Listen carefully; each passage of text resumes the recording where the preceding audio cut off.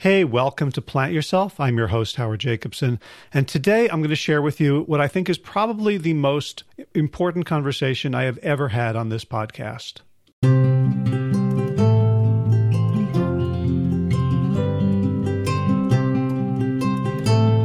And it's with two returning guests whom you might know, Dustin and Josh LaJaunie. Josh, you will certainly know if you've been listening to this podcast for any length of time. He's my business partner, my writing partner. We've written 2 books together. We've done online courses. We've led retreats. We've spoken publicly. His brother Dustin is on a similar track. They both have amazing transformation stories. You know, they went from morbidly obese to fit, from junk food addicts to plant-based eaters, from hunters to vegans, from sedentary to active. And, you know, everyone in the plant-based and vegan communities celebrates them for these achievements. But to me, what's most inspiring and exciting about their new identities has nothing to do with food or health. Although I think that changing their food and their health paved the way for these other transformations. Instead, it's about how going plant-based started this domino chain of changes that opened them up to full-on compassion, to undefended, non-discriminatory, unconditional love for other beings. And first, it was for themselves, you know, and then next for the animals, and then for all life on the planet. They went from being homophobic to celebrating pride with rainbow posts, from politically reactionary to progressive, and from racist to anti-racist. Now, I've already gotten some flack for publishing this conversation. It's been up on YouTube quietly with no announcement about it, but some people found it. And I fully expect my Patreon funding to decrease. And, you know, lest you think I'm being brave here, my risk is nothing compared to that of Dustin and Josh, who not only live in the plant-based world, but also still in the small bayou town in southeast Louisiana where they were born.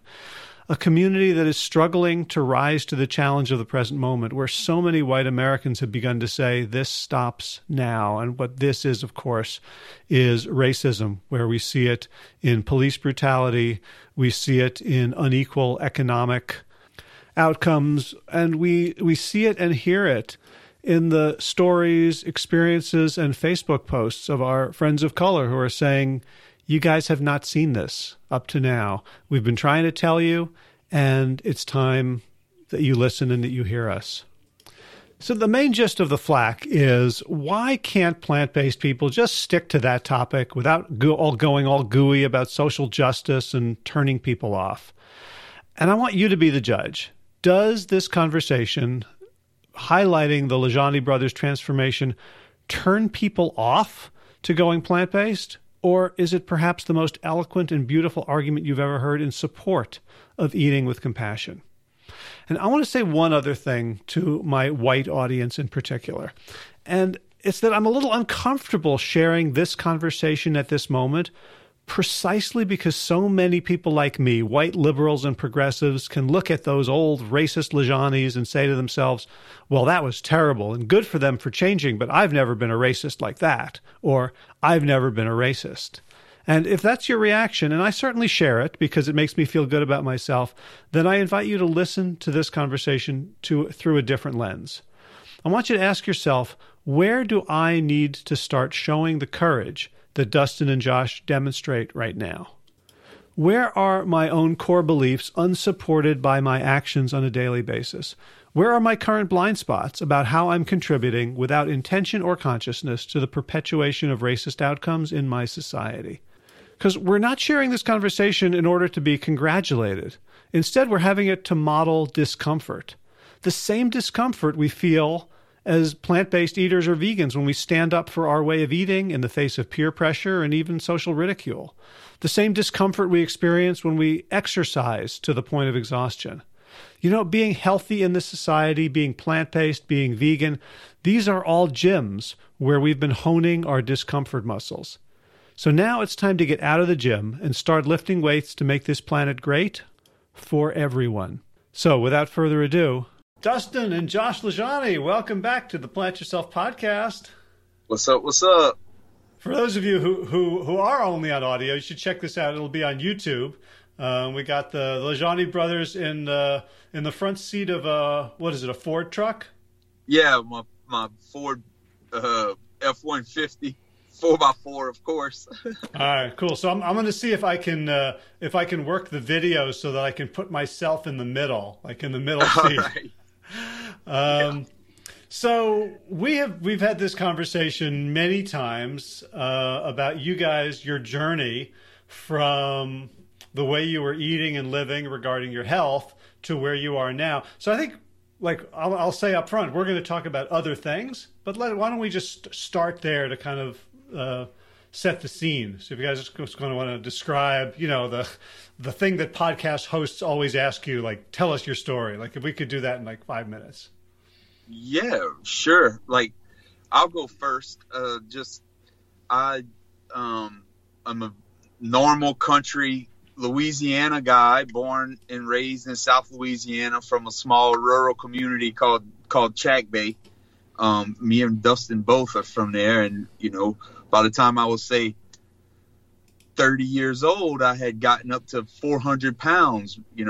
Things that contributed to that was my love of food that my grandfather instilled in me, my love of football and identifying as a big man, and all of those things, not to mention the calories that I took on, really helped me become a 400 plus pound man by the time I was 30 years old. Fell in love with running, trying to lose weight in 2011. And that brought me to a plant-based diet, and it really changed my life. And I was compelled not only to be healthier myself, but I was learning these really amazing details and things I had never heard of before, these facts that I had never heard before about a plant-based diet. So it was only natural to try and tell the people that you absolutely love the most about it in a way that's compelling. And luckily for me, my brother is right here beside me, and he's going to tell you a very similar story because it has become a contagious thing in my family, being healthy. Cool. Yeah, basically the same upbringing, just falling right in line with what we seen go on around us, and trying to find our place to fit in, especially as a big guy. Always wanted to lose weight, but on the weekends when we were eating and drinking, it really didn't matter at that point.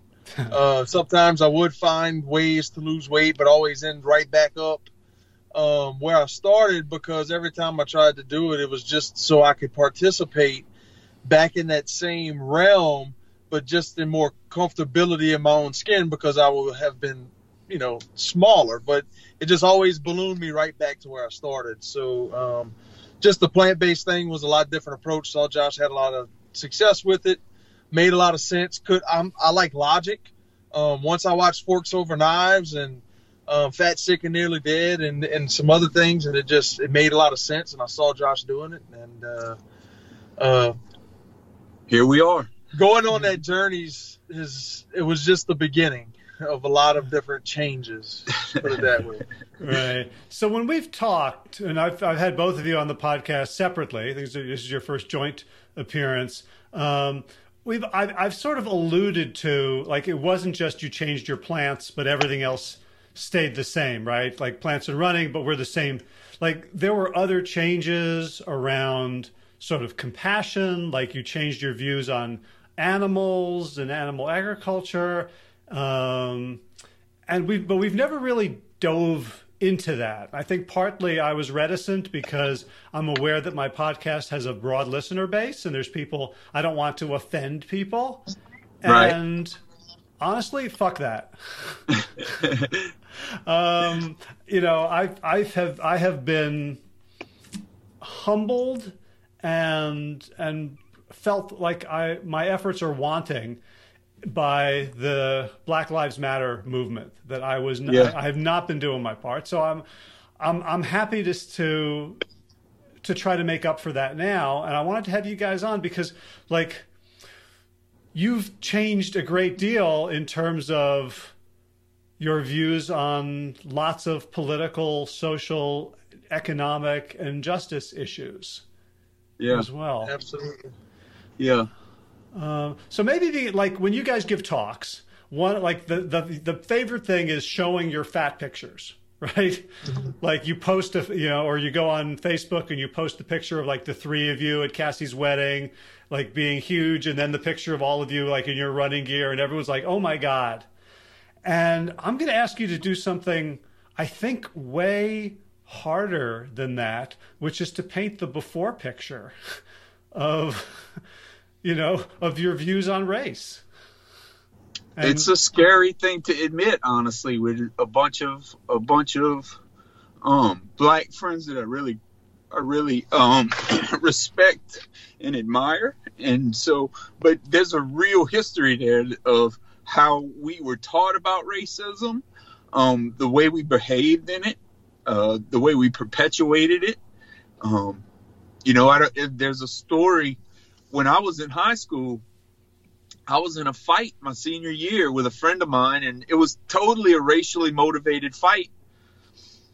And I wasn't allowed back on campus for the rest of my senior year. That year, I went to a school that was run by police because of that fight. Because we weren't allowed back on campus because I and my friend would cause too much racial tension. Mm-hmm. And your friend was black?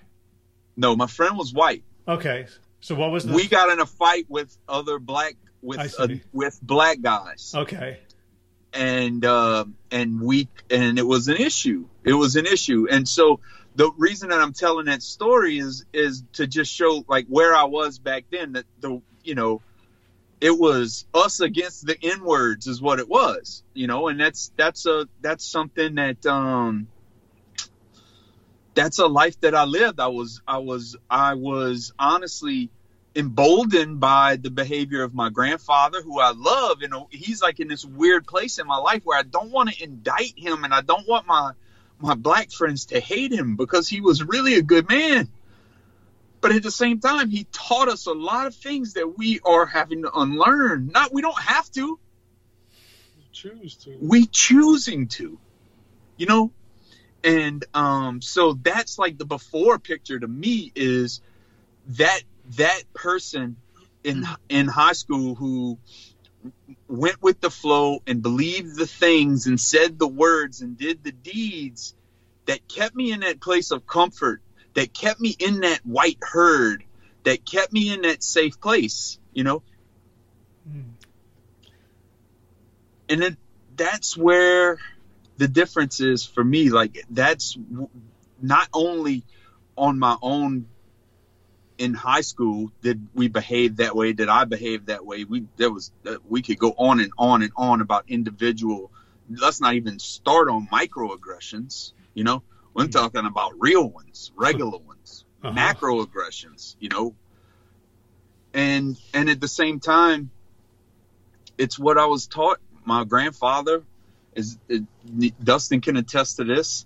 He was a regular user of the word and of the N word, and it was open, and he was defiant about it, and he was from North Mississippi, and we were made very comfortable with that sort of rhetoric around race. Like that's how we talked about it, and they were lazy, and my grandfather worked a crew, and he hired a lot of black guys, and it always confused me because they worked really hard for him. He belittled them a lot, oftentimes for the smallest things, yet respected them in the afternoon, and he would tell them stories, and we'd stay in the same house, and he would get drunk in his supper for him. He would cook supper, and it was like this weird. I never got, because on one hand he respected him, and on the other hand he didn't.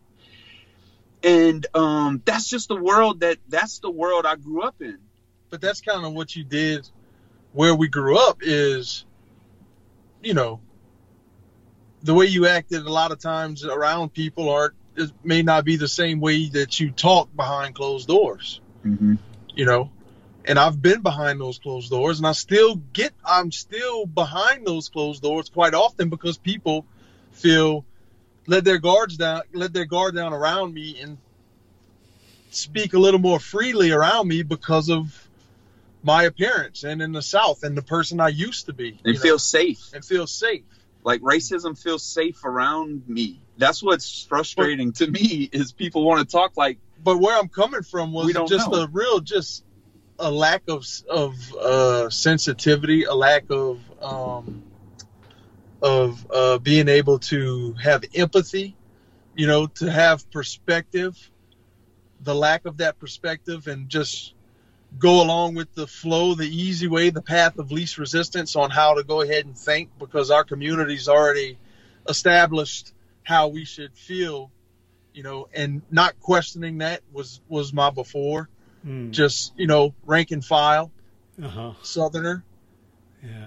So if we're talking about weight loss and health, everyone wants to know, so what was the moment, right, that made you motivated to change? And it's a really dumb question in this context, isn't it? And yet, what was the process? Because you always wanted to lose weight. You always wanted to be fit. You wanted to be healthy. You wanted to be sexy. You wanted to have energy. But you didn't always want to not be a racist. Yeah, well, the thing is I didn't think I was. I honestly didn't. I thought I was a new age man who, the way it was explained to me, and God, I hope I don't offend people when I say these things, but I'm just trying to be honest, was, we often, Dustin, you can attest to this, we often heard the phrase, look, I like black people, I just hate N-words, right? And so I wasn't racist in my mind. It was just the bad ones that was a problem. And I never really understood the dynamics at play until I went back to school and I read and I looked more at the source, rather than, much like in my diet, right? Rather than just trying to fix individual symptoms like I'm fat, so let's trick it with calorie reduction or whatever. I went to the source of why those dynamics play out that way. Accidentally, I was forced there when I went back to school. And I read some books, and I was forced to do research on lynching. I was forced to really read and understand what the Civil War was about and how ugly it was and what Jim Crow laws were and what Reconstruction was and how that got crushed and ended, right?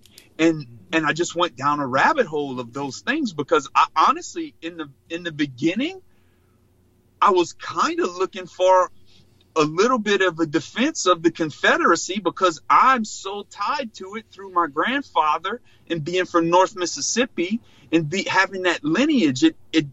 We used to listen to a song, a Hank Williams Jr. song, said the South would have gone. If the South would have won, we'd have had it made. We'd ride around and proudly blast that and listen to it in the boat, listen to it in the truck, on the campground, in the deer lease. But understanding more about actual factual history, just like I began to understand about actual factual nutrition when I started to go down the rabbit hole of a plant-based diet through your book, like you and Dr. Campbell's book, especially with Whole, right? Whole is still useful to me in this is because I can zoom out from the individual criminality of individuals who, yes, have done some harmful things and shot someone or dealt drugs or whatever.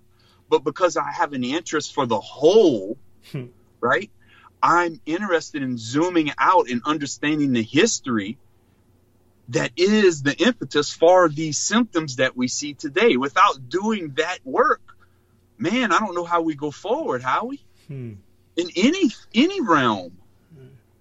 Yeah, what changed for me in my thought process was how mind blown I guess I was with the discovery of the plant-based diet and having the success with the plant-based diet, and how it went against, you better get your protein thing in the South or everywhere nowadays, but just realizing how wrong I was with what I thought I already knew because of the way we were raised. I knew that everything needed to be questioned. I felt like I had been lied to. I felt like I had been robbed years of my life through food addiction and not really knowing truth. Mm-hmm. And it was all wrapped up from greedy people seeking profits and trying to trick you through marketing and disinformation. And I just felt like, you know, the more I uncovered those veils, the more truth I wanted to find out, and the less I wanted to see things from a perspective of how I fit into the system, I guess, air quote system, and I wanted to start learning about how I fit on the planet Earth as a human, instead of a participant in a system that I was participating in, wanting to climb the ladder, but then figured out I was victim of some of its fakery. And it flipped my world upside down and I wanted to see things from a different perspective. And that perspective was, instead of being a participant in that system, how do things look as a human on planet Earth? And as an animal, we've gotten a lot of stuff. We've gotten a lot of stuff wrong, right? You know, and tradition is no excuse to hold on to it, right? Zero. It's funny that you kind of have the same perspective. Like the plant-based, not only sort of freed you to be healthier, but it also became a template for all of these other inquiries into truth. That, like, the same thing is like, okay, so if I'm an animal on Earth, what's true? If that's like, what are the implications of that? And I can see it for movement, for diet, for sleep. Help me see it for racism. Love. Like, that's what we do. That's what makes human beings. That's what brought us together. That's why we've conquered continents, and love drives it all, and an ability to work together as a cohesive species, you know. And that just seems like a good default place to be, just like a plant-based biped. That's important to me. It makes sense to me. And when I look at the real truths in our history, it's anti-love. It's the opposite. I want to go. I am repulsed. So I feel compelled to go so hard in a different direction. I don't want to do it slowly and considerately. And, well, you got to understand where they're coming from. I don't want to do it like that anymore. You know, that bothered me to see. That bothered me. Meaning to be accepting and tolerant of the racism. Yes. Yes, I don't want to have a kid gloves approach, because I might get alienated among my family. I don't want to agree. You know, I don't agree with it, but I just don't want to say anything. Right. Don't want to be that guy anymore.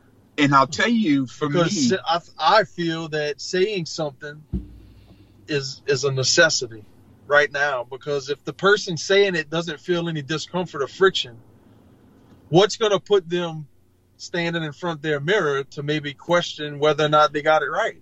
You know, it's, you know, and if we say nothing, but, you know, then we're choosing for it to be around us all the time. Yeah. You know, But it's so tricky, though, because, like, it's very tricky. You can have that. You can say, like, you guys have talked about, you know, helping your mom change, and I've heard her talk in public about how stubborn she was and how many fights she got into with you guys until she finally came around. But you approached your mom completely out of love, right? There was, Mom, you got to change because we love you, because we want you around, because we want the best for you.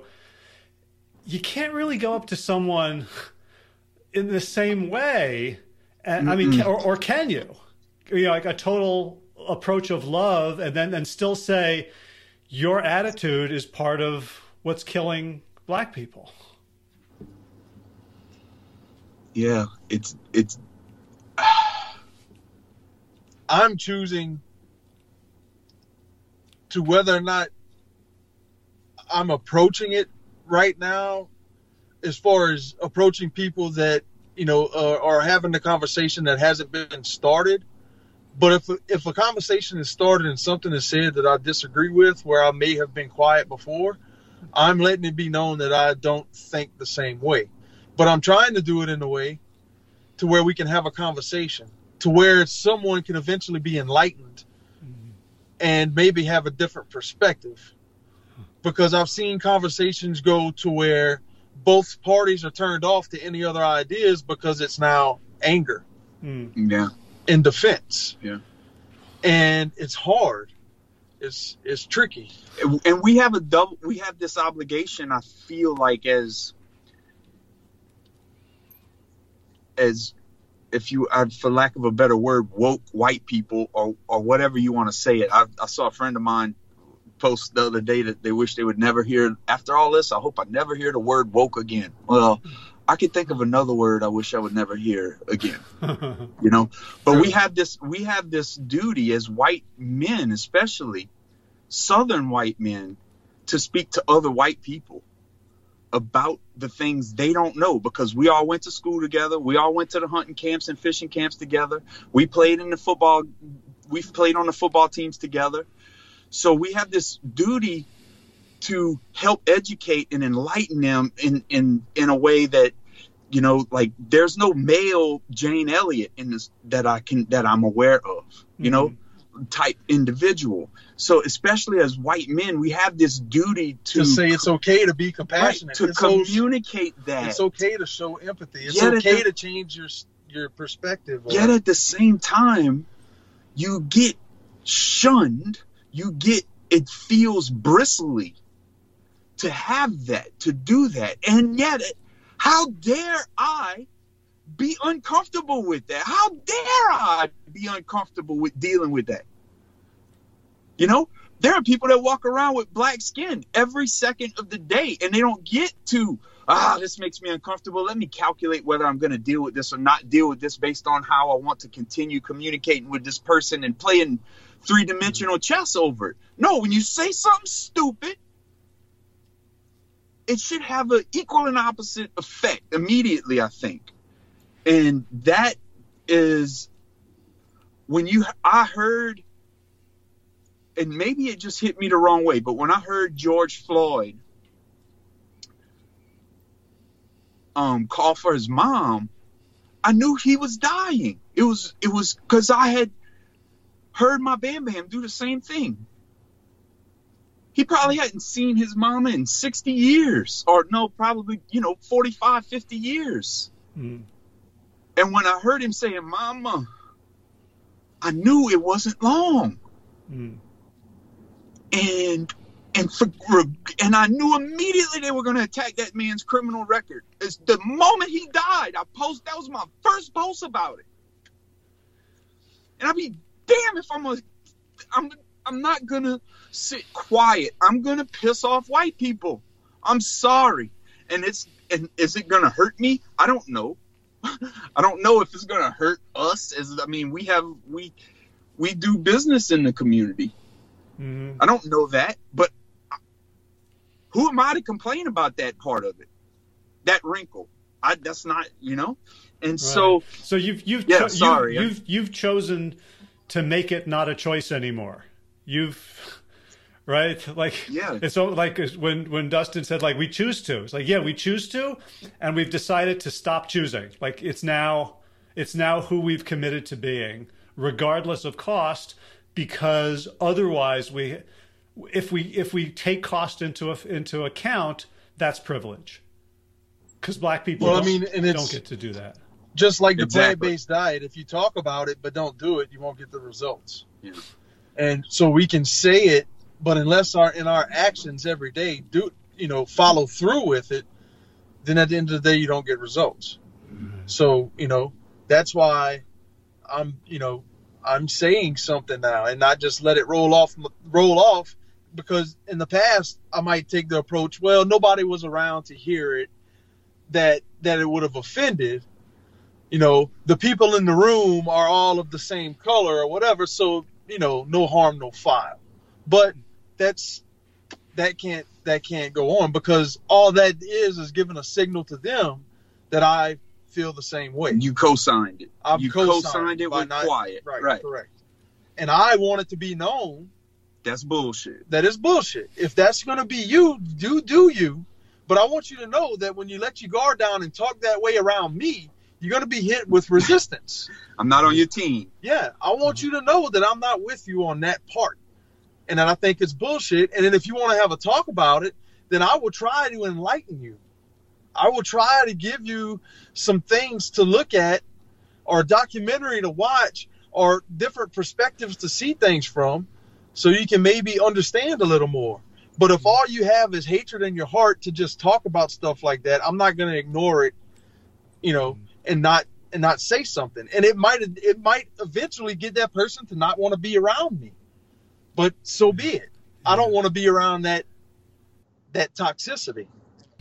So when you guys talk about, your transition to plant-based diet, you talk about like what you learned, what you discovered, some facts. And I think that's been really helpful for people like Missing Chin's Run Club, like other guys like yourselves who are basically pragmatic. And it's like, if like people who hunt and fish for a living can't live in a world of theory.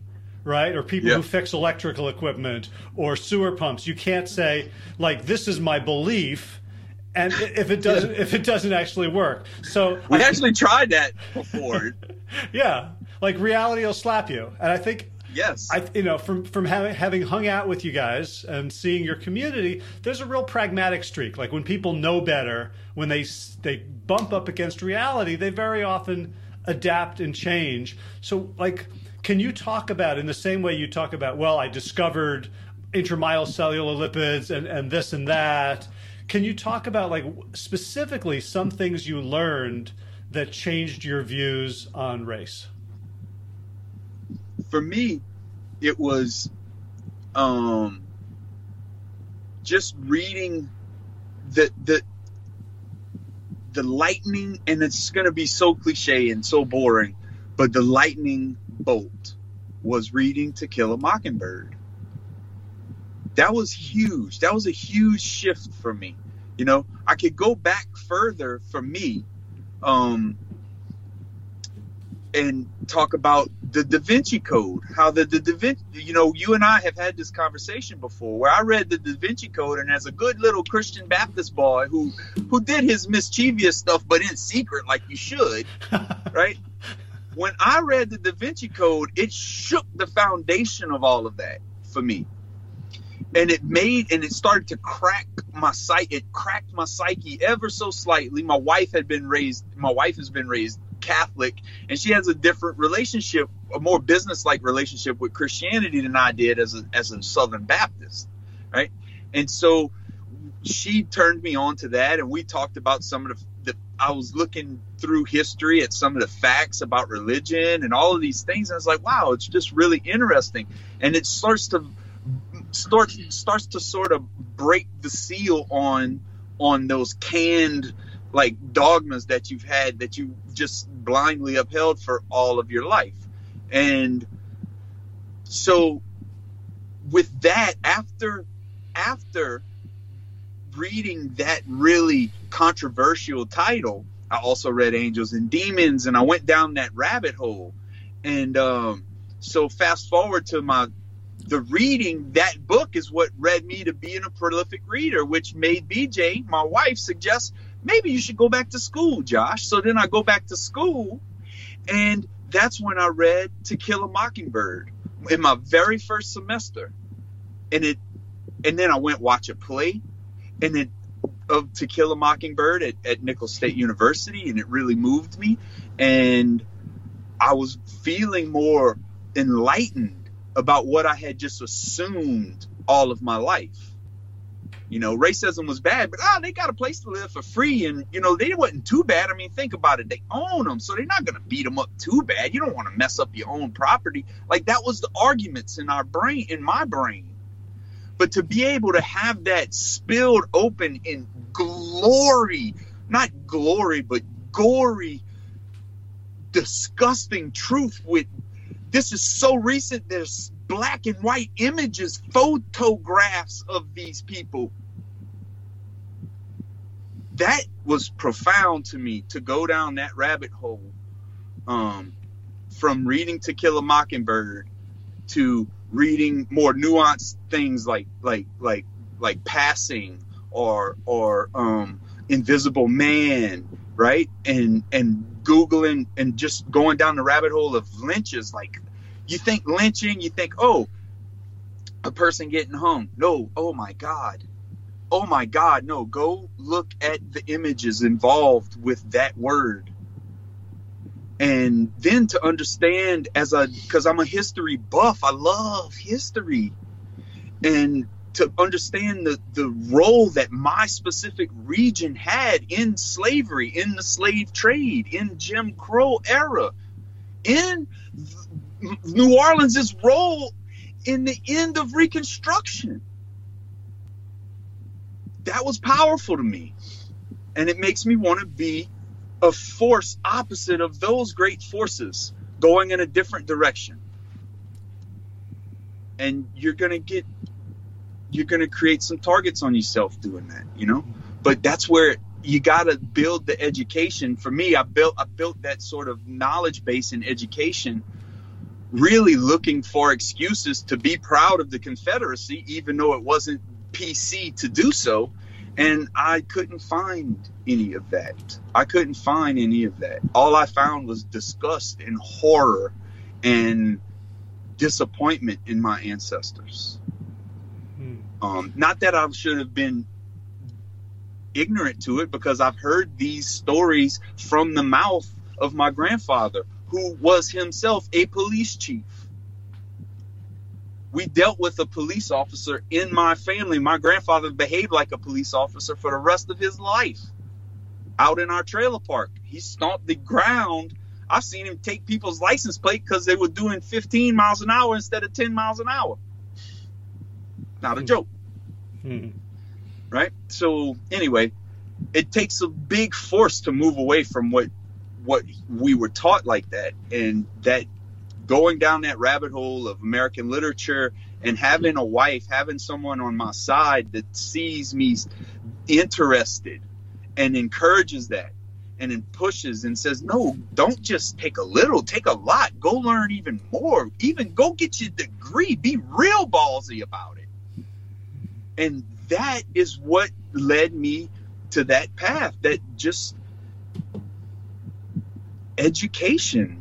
And it's like not even anything about what I went to school for. That's not the biggest value I got out of it, you know?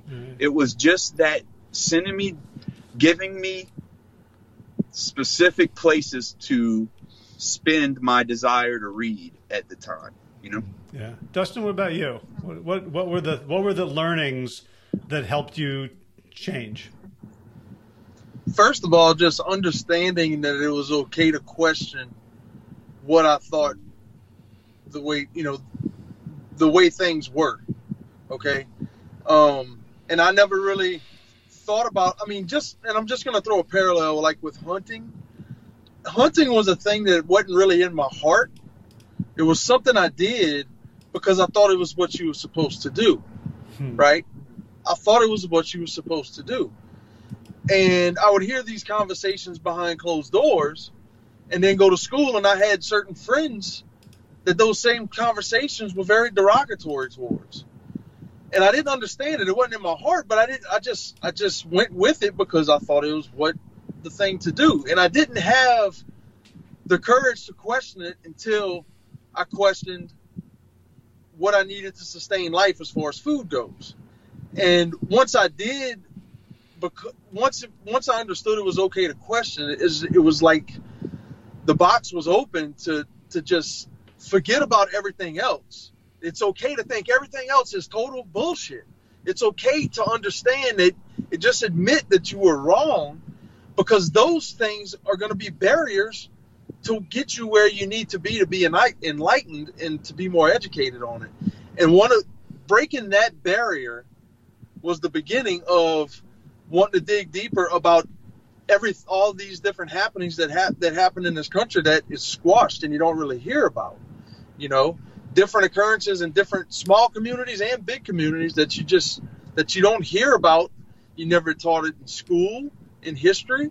You never, nobody locally ever talks about it. You pass down different gardening tricks and different crawfish pie recipes, but you don't talk about that thing that happened, because it's not that important. It wasn't, it didn't happen to us. And just really taking interest in mass incarceration and what happened in the 80s really opened my eye to how different laws were put in place just to be able to attack certain communities. Can you talk about that more? Like I'm imagining this podcast is for people like I think everyone listening to this podcast will say, I'm not a racist, right? Mm-hmm. Like, I don't hate anybody. We should all get along. We should all love each other. And a lot of people are thinking, we should be nice to them. They should be nice to us. We shouldn't riot. We shouldn't rock the boat. Yes, there's been bad things, but there's also good people. You guys are really far beyond that in terms of what needs to be done and systemic changes. So I'm imagining we're talking to people who may be thinking some of the things that I just said and think that their responsibility is just to treat everybody equally. And to not recognize that to do that in a profoundly unequal, unjust society is to side with the oppressor. So can you talk about mass incarceration? Right. Teach us. Right. Well, I mean, in the beginning of the early 80s, we had a number south of 300,000 people that were incarcerated. And throughout the 80s, with the war on drugs that Nixon had started and the Reagan administration pushed, they were enforcing laws that were put into place to disenfranchise certain communities. And in the 80s, when private for-profit prisons were created, right, you now have this new way to take back rights that were awarded to people through civil rights movements. You have a legal way to take it back. You have a righteous reason now to take back all of these rights just because you created laws that made things that were being done already illegal just to attack certain communities. And in doing so, and fill for-profit prisons. To fill for-profit prisons, no doubt. But we never want to look at the butterfly effect or the trajectory of all of these families that have to go on with life without their loved ones. It could be the dad, the brother, or the cousin, or whoever it is. They could be the grandpa, anybody very important in their life. If they get thrown in jail and the key thrown away forever for some BS, right? And the trajectory of that family, I mean, it's not, it doesn't go unaffected. Right. And just to be clear, what we're talking about, marijuana use among whites and blacks is essentially the same, and black people are 5 times more likely to be put in jail for marijuana use than white people. Correct. Exactly. Right. Josh, what were you going to say? No, I forgot. I don't remember. I don't remember. About the for-profit. You were going to talk more about the for-profit prisons. Yeah, no, I can't remember exactly what we were going to talk about. And a specific documentary that really opened my eyes to what was going on was the documentary 13th, and it was about it just kind of laid out the detailed blueprints of how they did what they did and what they currently have. And, I just think we need a lot more attention, a lot more lights. I remember now, I've always thought about, and because my Bam Bam was a police officer, I always thought about police as they were defending us against oftentimes black people, because that's where all the crime is, in my mind back then, right? Mm-hmm. And as I've become more educated with things like 13th, having having black friends that say, hey, you ever heard of this? Or you ever heard of that? And I go down these rabbit holes. Then you understand that the police are actually on the offense for us as white people. They're going into underserved communities. They're looking for trouble. They're looking for someone out of place. So you could have some probable cause. Just like I just saw a guy body slam. This is just a couple of days ago. He wasn't even the right guy, but he was in the right neighborhood and he had the right skin color to where an accident of an officer slamming you to the ground so hard it breaks your wrist is highly likely. I'm pretty sure that's not going to happen with me anytime I'm around jogging. Yeah. And yeah, that bothers me. Yeah. It's funny how Ahmaud Arbery kind of radicalized the missing chins a little bit. It did. And I think and I don't think enough is made of this. I think because he was a runner and because he was running, maybe it's superficial and it shouldn't mean as much as I think it did, but I think it did mean a lot to a lot more white people. Mm-hmm. Because of the running community at large felt like they saw him as a runner,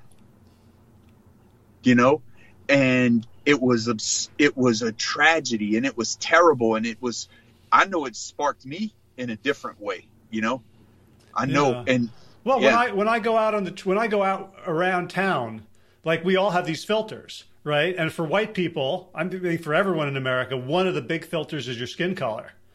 But mm-hmm. there's other filters as well. Like if you see someone wearing Saints clothes, you're in Oregon, say, and you see someone with the fleur-de-lis, you're like, my people, right? Yeah. So when we are runners, when we're runners, and this is such a big part of our identity, and you see a runner, that goes foreground, skin color goes background, right? Yes. And there's a new there's a community that gets knit together, and when you see someone from your running community gunned down in the act of running, I think that breaks through some stuff.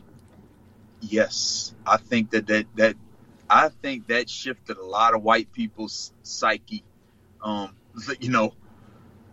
Like there wasn't enough, right. But previous. And I feel like there's there's been a seismic shift, even though, even here, and as much as I want to complain because the naysayers are what take up the biggest space in your mind. The private messages I get from cousins, even though it's a single human, it's like that person takes up a big part of my mind when there's so many other people who have contacted me and said, Josh, I don't, it's tricky for me. I don't like it. I don't comment on it, but keep posting what you're posting. I love it, baby. You getting them, Mm-hmm. And so I'm proud of those. I'm proud of that, but yeah, there's sticking your face out into this area of discussion in the South as a white guy it's gonna be complicated. It's gonna be very uncomfortable, and rightfully so.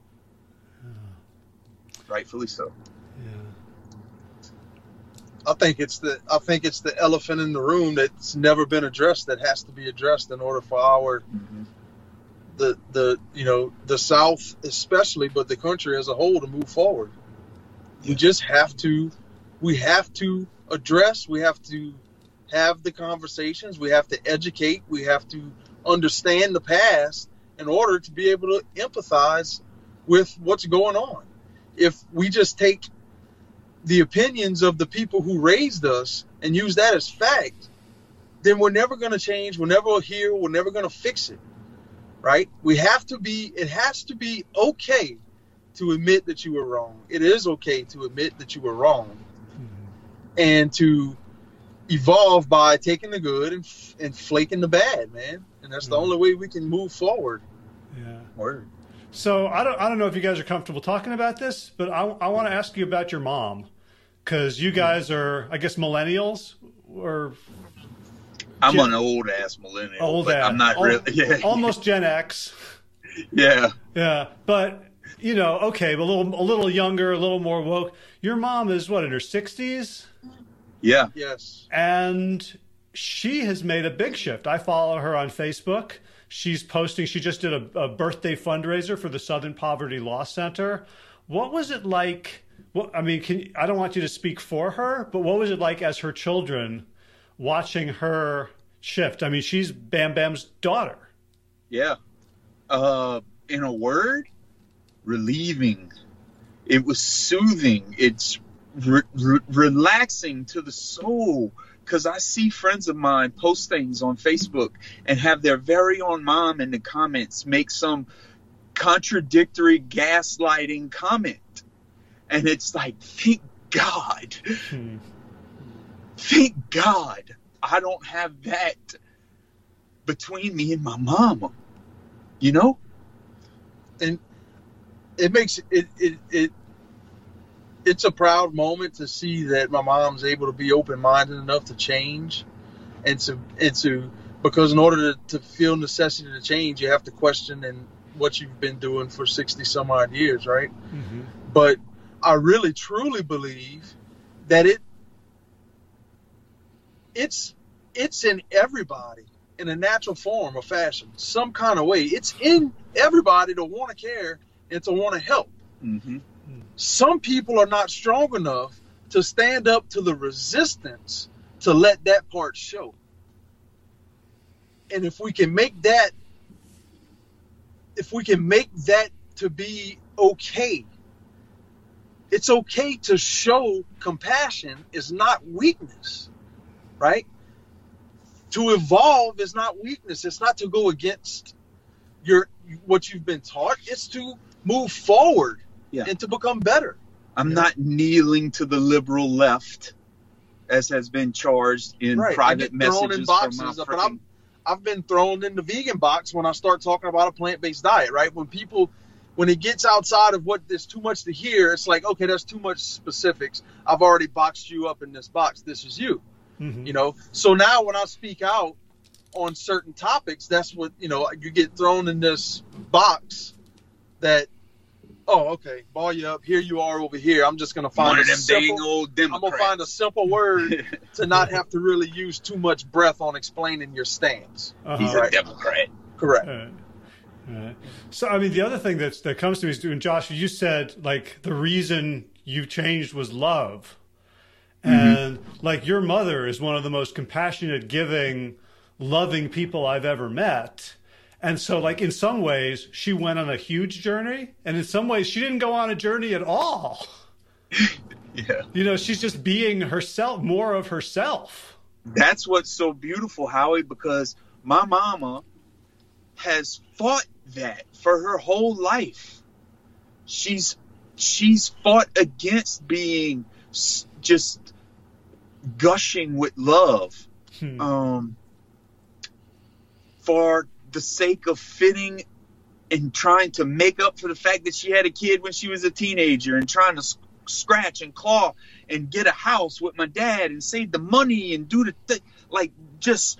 And you got to have a certain heartlessness, a certain coldness to you to be able to achieve in this capitalist world. And to see my mom be able to release all of those things and to be able to say, oh, okay, yeah, we're not going to get rich. I'm cool. Yeah, she's found the strength to let the light shine that was already in her. I'm going to be free. I'm already happy. Wow, look at my children. They get along. All of them talk to one another. I have grandbabies. I've never seen my mom so happy in my entire life. Figuring out the overweight part was rich enough for her. That was wealth. That was all the wealth. Because I've seen her fight it her whole life. And hold her back and keep her down. Wow. We went to Disney World when I was 15 and we had to stop. And it was like, my dad was the exact opposite. My dad wanted to see how fast we could make it through Disney World. He wanted like a Guinness Book World Record trip through Disney World. My mom was over 300 pounds at the time, bad back. She's got an 18-inch stainless steel rod in her spine from scoliosis. And so we had to keep waiting on Mom and go back, circle back, let Mom rest. And then Dad's working his butt off, but Mom can walk circles around my dad, you know? But now it's cool because they like in a little competition. I think Dad might even be edging her out a little bit right now. So, you know, we're going to see how it plays out in the long run. But it's beautiful to watch them. And I got to say, my dad, too, completely just blossoming, because my dad just as you know, sort of what you would call it, like through osmosis, has absorbed a lot of this racial justice knowledge right alongside the things that my mom has been digesting, and to see the corner that my dad has turned, you know, it's been really cool. It's been really, really cool to watch him go, wow, I didn't have any idea about Tulsa. That is disturbing. Yeah.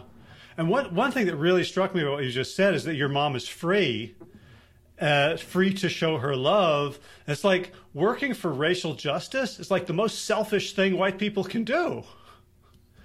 Like we got this savior complex. Like we have to save the black people who are enslaved, and we have to help them. Like we are enslaved until we can love as freely without regard for who the person is, when we can hear people, when we don't have to put them into boxes, when we don't have to fear the separation, right? That's freedom. Right. And that concept doesn't work well on the oil rig or at the shipyard. It's dangerous. And I understand. So that's a very real dynamic in the fabric of the community that I live in, you know? So there's that where, and I love those cats, just like I love my Bam Bam, who says all the wrong shit, you know? I want to help if I can, you know? I want to be able to make them feel like it's okay to believe this way, to think this way, to, you know, vote this way. And so that's a journey unto itself, and it has nothing to do really with black people or my black friends. I don't feel compelled. I feel compelled to try to bring around my white people, my white brothers and sisters. That's what's most important to me. You know, Eugene Cook at the Asheville Veg Fest, the Grow Where You Are guy. His talk was profound on me, and it was that he talked about that savior complex where you want to help the black community, and he's like, that was the most absurd thing that someone earlier in the talk had said, we need to get more black people to be vegan, and the crowd went crazy, right? And he's like, here's the thing, guys, when he got his chance to talk, none of y'all know who Dr. Sebi is. None of y'all have ever heard of Rastafari. None of y'all have never, right? He's like, how dare you say that you need to help black people get on board with the value of a plant-based diet. Yeah. What you need to do is help white people. They got plenty white people that need to get on board, and that's where you have agency. That's where you speak the language.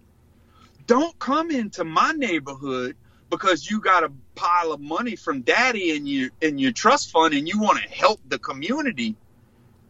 Nah, you got to be more subservient than that if you really want to help. And what you need to do is you need to turn around and talk to daddy who gave you all that money and get him to stop using the N-word. And that shook me. And exploiting people to make that money. Right. That shook me. And I was like, okay, yes. My black brothers and sisters are just fine. They got problems. They're dealing with them. They are capable humans. The best way I can help is try to help communicate in a white way to other white people about what it is that I see, that I've learned, that I know is going on, that you're numb to, because we went through the same school system. We learned the same way. Yeah. So that's what's important to me. Yeah, you mentioned Tulsa, and I'm not making any assumptions about people who are listening. What's Tulsa? So Tulsa, Oklahoma was a place where not long after, 50 years or so after the end of slavery, there much like Claiborne Avenue here in New Orleans, there was a really strong, wealthy black community, not rich in money, but just rich in entrepreneurship, rich in ideas and in organization. And it was called the Black Wall Street, and ultimately there was a race riot that was spurred by an accusation on a young black man, and the two sides sort of squared off against one another. Wrongful accusation. They want to pull him out and lynch him, and they said, that's not going to happen, and it just descends into mayhem. And they the white people undo with killings and going inside people's homes and dragging them out and beating the shit out of them and killing them and setting churches on fire. And it was in plain sight. It was in plain sight. And we don't learn of these things, not in a real profound way, because even if you have a teacher who's told to teach this stuff in South Louisiana, he's going to either go over it really quickly or mitigate for the white people, or he's probably a Confederate apologist at heart anyway, so he's going to skew everything, because I'm thinking about my very own Louisiana history teacher. Mm-hmm. Okay. And so that's how people don't know what Tulsa. That's how people don't know about Tulsa. That's how people don't really understand the deep history and grossness of lynching. You know. Yeah. I learned last week that New York Central Park was built on a town of free blacks. That's exactly right. Yeah. Like, I did not know that until last week. Yep. So you guys mentioned twice, I don't know that I was going to go there, but you mentioned about sort of capitalism twice. Yeah. And so here's a no-no place, because vegans, we love capitalism, because we're going to get the big investor in the plant-based cheese company or the plant-based meat company, and we want to scale. And like, we have issues with that, because like there's a relationship between the capitalist economy and racism, is there not? Yes, definitely. Yeah. I'm the willingness to unplug from wanting to be a part of, be in that and chase the same things that a lot of capitalists do.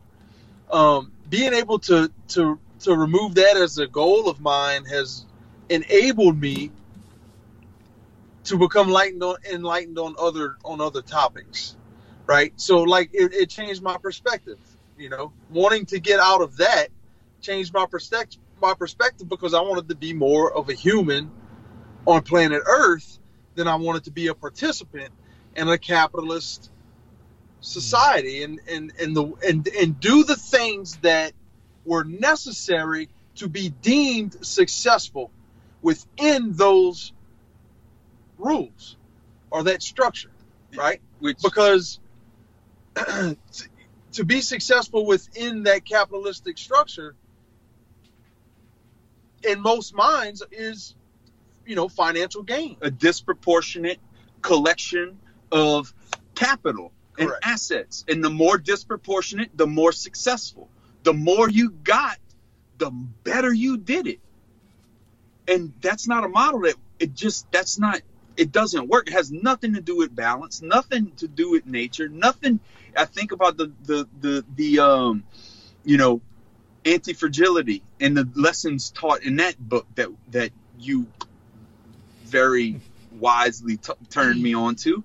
And yeah, I just feel like, through subsidies from the government, we've removed a lot of the things that would have corrected markets. We call ourselves a free market capitalist society. Yeah, we're a free market until shit hits the fan, and then all of a sudden we throw in trillions of dollars of quantitative easing at the free market. And so that North Star of capital, I lost it. I don't care. I don't want it anymore. I don't want that. What I want is sustainable happiness in my life. And I think everybody wants that. And however I, as an individual, need to behave to try to encourage that, that's what I'm going to do. And I'm gonna stub my toe along the way in trying to live that way. But that's my North Star more than capital. Is happiness. It's togetherness. It's meeting people like you, how you've become like a brother to me yourself, and you have further inspired me to not give a shit about all of those things. You're one of the smartest humans I know, and you don't care about the trappings of capitalistic success. And that matters to me. Well, and, the thing to me is when I learned that to be a good capitalist in this country, and I'm going to use me being overweight as part of my example, is for the people that hold the true knowledge that can really help me become healthy, hold that knowledge semi-hostage in order to perpetuate my visits to them, in order to be deemed successful one day within that structure. Meanwhile, my true growth gets held up and gets held hostage in the name of making money. And if I have to do that to someone else in order to have those things, to be deemed successful in that structure, then I'm not playing ball. I don't want to play ball. I feel that is just too dishonest of a way to live life. It's not in alignment with balance, and I just think it's a lot of toxicity there, and not sustainable. And so therefore, I want to figure out how to live, just like Josh said, a more happy, sustainable existence. And the fact that I've found my health, it relieves me a lot of pressure to go get other things that might be able to buy my health, even though it can't really be bought. Right. Or to buy distraction from your unhealth. Correct. From my discomfort of being unhealthy. To think I can buy that happiness was just an illusion. Yeah. And I wonder. Yeah, I wonder how big the racism industry in America is, in terms of, I don't know, antidepressants, firearms, alcohol, prisons. Yes. Certain political parties. And it's just like, the world suddenly, or the country suddenly shift into a plant-based diet. It's just so so financially ingrained, it would literally break us. The same thing with racism. If it would just, and how does that feel? That feels terrible. That's not good. That our current society's existence is based on these fundamental lies and cruelties. Yeah. And I don't know what that means. I don't know what I'm saying the world should look like. I don't have the answers, Yeah. Well, I mean, to some extent, that's the most responsible thing to say. Mm-hmm. It's like we don't know what the new story is going to look like, and that doesn't mean we don't have the courage to step out of the old one.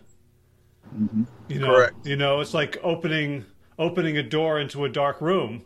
Like, well, you're going to fumble around till you find the light switch, but it doesn't mean you can't. You don't enter the room until it's already light. That ain't gonna work. Nope. That's it, man. That's it. And we learned that from Bam. We learned that from my Bam Bam because that's the way we approached every problem. Never heard of this before. I never made a retaining wall before. I wonder how we do that. I never, how many times we broke out we made a freaking fry pot one time out of an old disc. Off of a farm disc. Yeah, and he took out the brazen rod and we made we made a rim around the disc. And his theory was you could have a little pool in the middle of the disc of hot oil so you could fry your eggs and stuff in there. But then the outer rim of the disc would be dry enough and high enough to where you could lay toast on there and you could cook your toast and fry your eggs in the middle and do bacon in between. And so it could be, and it was a camp invention. And how many freaking times we've used that thing? Yeah. Yeah, it's funny when you talk about him, aside from the details of the hatred that he learned growing up and perpetuated, like how much kinship he has with black culture, right? Like if you take something and you sort of like use something lying around in an innovative way and make it work, that's called ghetto. Yeah. My Bam Bam was raised on a cotton plantation. Simmons Plantation in North Mississippi. His daddy, my big pop, was an overseer, white man, right? Mm-hmm. My Bam Bam told me stories of when he was little, and he used to play with the little black kids, and he would get in trouble, And so when you poor white people, and you're on the same plantation as poor black people, the only thing that makes you better, the only thing that sets you apart is your whiteness. And my big pop instilled that in his kids. And it perpetuates to this day. Yeah. It just does. Which is, I think, the other link that I'm learning about capitalism and racism is that racism was a secondary outcome of the need for the upper class to make sure that the lower classes didn't unite. Right? So Thank you. Mm-hmm. Right, so the famous LBJ quote about if you can, I can't remember. You'll know it. I don't remember it, but it speaks to exactly this. Like about being rather on the inside of the tent pissing out than on the outside of the tent pissing in. No, it was about if you could just convince a poor white person that he's better than a black person, you can take all his money or something to that effect. Or something like that. And so that's kind of That's kind of what we got going on. Right. So now I'm learning about sort of the history of whiteness and where it came from. And, what I'm learning is that racism is not about hatred. It's not about ignorance. It's about greed. And it is used to justify that greed and to keep a very small upper class, give them control over everybody else by pitting people against one another. Yes. Correct. And capitalism shores that whole thing up. And one way they do it is to the people that want to be in that small group of the upper class, they get told that the reasons they can't reach those higher levels are because of people below them that take all of the free stuff. Is how they put it, right? But they don't want to educate themselves on on how taxpayer dollars are spent 10 times that sometimes in corporate and other corporate subsidies. Yeah, corporate welfare. And corporate welfare, right? And so it's kind of a deflection of hatred or a deflection of anger from where the true cause is to people beneath them, right? So and to keep people bickering, like you said, will do nothing other than to ensure their place at the top. So for folks, I want to let you guys go because you've been sitting in this. I feel like I'm like your school teacher keeping you in detention. You're like sitting in this little car. Enjoying conversation with my buddy. But for folks who are curious, who want to start going down a rabbit hole, let's say they'll go, you know what? I want to devote 2 hours to understanding racism and how it's infected me and what I can start to do about it. Where would you send them? First of all, I'd say don't be such a time tightwad. 2 hours is nothing. However, start with 13th. I would say. I don't know about you, Dustin. That's a good one. It's new. It's modern. It explains a hell of a lot of stuff. And for something with a little bit more of a real personal touch for extra credit, it's going to take longer than 2 hours. But look at a story just to understand the convoluted nature of what we're dealing with. Look at the Khalif Browder story. It's a multiple episode series. And just put yourself in that young man's shoes. As a 15-year-old boy, I know I've done some dumb shit at 15, right? And just put yourself in his shoes, and then let that empathy that hopefully grows from that, let that empathy guide you down the rabbit hole that 13th will definitely bring you, I think. Yes. 13th shines a big light on a lot of practices that are currently still happening today. Yep. And it's nauseating and it's disgusting that we just kind of act like it's not happening because it's not happening to us. Yeah. Yep. And alt-right is another good one. I think that those are two. I think if they play well with each other, for you to really kind of get a full scope of what not only what's happening, how systemically this has happened to black people over the few generations since slavery, only just a few, and how active and on the offense the white power, white supremacist, white nationalist movement is, and how mainstream they're starting to morph their rhetoric to actually be involved with current campaigns for current politicians. But they have a more mainstream face with a suit and a tie now, with like, what was that, remember the, American Renaissance? Those people. Look up American Renaissance. That's the new white power talk. When you hear about the American Renaissance and that meant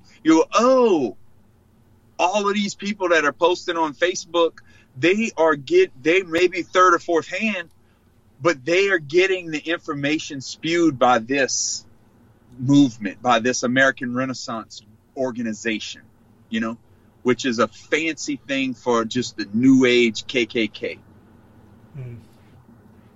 So spend more than 2 hours, but if you only got two, do 13th, I would say. 13th is a very good one, and there's a new one out on a new documentary out on True Justice. True Justice is a good one. Oh, it's gut-wrenching. It shows you how the system as a whole can completely fail you if you have the wrong color skin. And it's pretty gut-wrenching on what happened. And it's just scratching the surface on how many times it's happened. Yep. It's crazy. And me and Dustin know we've had touch points with the law in our lives, and I've gotten away a lot more than what he's gotten away with. He's actually gotten arrested more than me probably. However, neither one of us have been treated quite the way we see our black brothers and sisters getting treated. I know on these videos, those are a drop in the bucket. I get, because that's the argument that I get from white people. Man, I can find just as many videos of white people suffering from brutal policing or whatever the case, but that's not really that's not the point to me. I have been in trouble with police before. I should have gone to jail several times. And I was also given the benefit of the doubt. Mm-hmm. And even though my brother has actually wound up in the clink a little bit more, maybe once or twice more than me. I don't mean to put him on blast, but it's probably true. It's just matter of fact. Drunken aggression and right? fighting and stuff. You know? So, but neither one of us wound up dead. You know, neither one of us really thought that we would wind up dead. We weren't really concerned about police brutality on us. If we got police brutality, we figured we probably deserved it because we was cutting up. You know, we know. I don't know. I can see how the system works differently for different people, right, without too much more detail and a whole bunch of other stories. Right. So I want to ask you one more thing, and it might be too painful to talk about, but Saints tickets. Ha! Yeah. So here's the cool thing about that. I decided, me and my wife both, you know, pretty early on, after, you know, Drew Brees said what he said, to be frank, I'll just say it, you know. I completely disagreed with his first statement, and it just really... Well, you know, this may shock you, but some people listening may not know who Drew Brees is. So Drew Brees is the quarterback of my beloved New Orleans Saints. I still love the Saints. I'm still a Saints fan. I've been having season tickets with my wife. We've been buying them from a friend for the same seats for 10 years or so now. Yeah. And Drew Brees is the quarterback of that team who has taken us to a Super Bowl that was a huge part of my impetus for change as I lost the weight and changed everything about my life. It changed my whole grind. It changed everything. And arguably, he's the best quarterback of all time. Arguably the best quarterback of all time. And you'll fight anyone who says Tom Brady.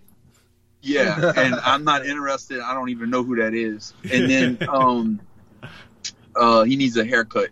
But yeah, and so Drew had the opportunity to say something about the potentiality of people kneeling this season during the national anthem, talking about what Kaepernick had started back a few years ago. And he had that in that opportunity. He took that opportunity to immediately basically say that he's designating it disrespectful. He doesn't care why Kaepernick says he does it. He doesn't care about anything else. He's deeming it disrespectful, and he's not going to stand for someone disrespecting the flag. And I thought it was completely dismissive of such a big topic that needs to be talked about in a real way. It disgusted me. It bothered me. And I made a post about it, about how disgusted I was. And I got in a bunch of comment thread fights over that, honestly, with people who I love dearly. Honestly, Howie, it's very tricky. But in that moment, I'm like, how can I complain? And he did make an apology that was somewhat acceptable, but he's been pretty quiet on the subject since then. But at that moment, how can I explain, and I talked to you about it, how can I explain spending money on those season tickets, yet having such a problem with the man making the absolute most on the whole team? How can I do that? How can I feel good about myself as a white guy to plunk that kind of money on a ticket that's ultimately, in part at least, paying Drew Brees' salary, when if I have that kind of expendable cash, if I have that kind of disposable income, who am I to not spend it where it could help this current situation? So I would rather do that. So that's what my wife and I both decided to do this year, is to just forego our season tickets, take a knee, if you will, this season. And we're just going to donate money in ways we see fit that matches what our season tickets would have been. Yeah. And some people will not understand how big this is, but others will. I'm curious right now, what items of clothing are you wearing that have the Saints logo on them? Actually, just my socks right now. But there's always one, because you know me well, bro. Yeah, I never get dressed without something Saints. Yeah, so this, I mean, I don't want to hold this but up. It's my Michael Thomas socks now. It's not my Drew Brees socks. Okay. Yeah, and it's silly to hold this up as like an act of courage compared to some, and yet it is a tangible step that goes beyond what a lot of white liberals are doing, which is posting virtuous things and not changing their lives. And so I want to just and the gratuitous photos of people with their black friends is like that's not okay. Yeah. Got it. Yeah. Dustin, any final thoughts from you? I know you don't have season tickets, so no, I don't. You're a fan, but not to that extent. I am a fan, but don't have season tickets. No, just he did for a little while. It's a little much for yeah. I'd much rather watch him on television. I'd much rather be. Me and Dusty are brothers, and we look awful lot alike, but we are very different in certain ways. You know, socially, especially, I think that we get down a little bit differently. You know. Oh, definitely, definitely. Yeah. But I've been uncomfortable in social settings most of my life. You know, I'm just now starting to be comfortable in high volume settings. You know what I mean, of different people. But, yeah. Yes. Any closing thoughts on this whole conversation? Nothing other than the fact that just kind of like what y'all were just finishing up with. You know, you can say all you want, but your actions is the only thing that's really going to change. I mean, that's I'm just trying to just do what I'm going to do, and try to just change every day. Just try and do the little change, like be a little resistant to the next person that feels comfortable talking about some derogatory, throw some derogatory words at some of our peers just because of the color of their skin. Instead of just letting it, roll off my back or not say anything, I'm just going to let it be known that I disagree, and it doesn't have to be an argument. It's just that I disagree, and hopefully show through actions how it can be done for somebody else instead of just telling people, it's, because the way that messages have resonated with me is by me seeing people doing it, not being told to do it. Mm-hmm. And that's just, where I'm going to try and leave it, Yeah.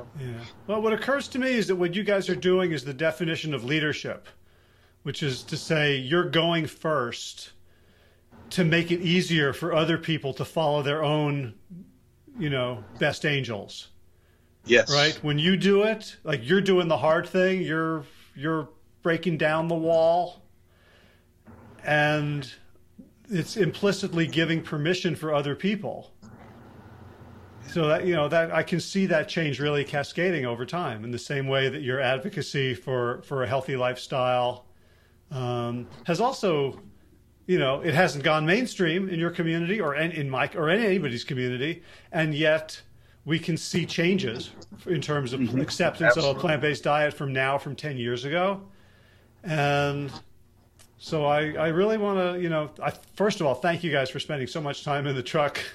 I love it. Talking about this. And second the journey you guys have been on and the depth of it and the depth of your commitment. I really want to honor that and say how moved I am and how proud I am to be within your circle of influence. As you guys have, I'm sort of, Jewish white liberal from the Northeast, and there's a great deal of self-satisfaction that can come from that. And you guys have challenged me in a way, it's easier for me to stay racist than for you to stay racist. And your guys' example have really challenged and inspired me to do better every day too. So I really want to honor you and send you guys a lot of love. Thank you so much, Howie. And of course, we're not going to gush over each other for the whole last minute or two, but I really appreciate your friendship, and it means a lot. You've taught me a lot too, and I'm just forever grateful. That's all. All right. Well, guys, thank you so much. I really appreciate it. This was one of the longer episodes we've done, and I think shocker. There's two of you. It's on average, it's normal. And we're both long-winded. Yeah, love it so much. All right, you guys have a good weekend. Be safe, and talk to you again soon, I hope. All right, brother. Peace, man. All right, so I really would love to hear your thoughts about this episode. You can do it if you want to go to the Wild West of YouTube and leave some comments there. That would be awesome. And you can find a link to the YouTube. You can find the YouTube video, which you can click through to the YouTube website at plantyourself.com/415, that's where the show notes are, where you'll also see links to everything we talked about, all the books, all the videos, all the documentaries, the resources, all the media that Dustin and Josh consumed on their journey of transformation from racist to anti-racist. So this episode has been long enough. I'm going to skip the usual stuff, running news, garden news, thanks, except to thank everyone, of course, for listening, for supporting the show, for when you arguing respectfully and with an interest in the truth rather than winning. And big thanks to everyone who is doing the work, who's doing the internal work of looking at ourselves and seeing where we're falling short, where we have blind spots, where we are causing harm through unconscious and unintentional behaviors, and having the courage to step up and changing ourselves and to have some uncomfortable interactions with people so that we can turn to our grandchildren when they ask us, what were you doing? And we can give them answers with integrity, answers with pride, and answers that can model for them the kind of courage that they'll need to continue this human experiment of making the world a fair, loving, beautiful place for all beings. So thanks again for listening, for watching, and as always, be well, my friends.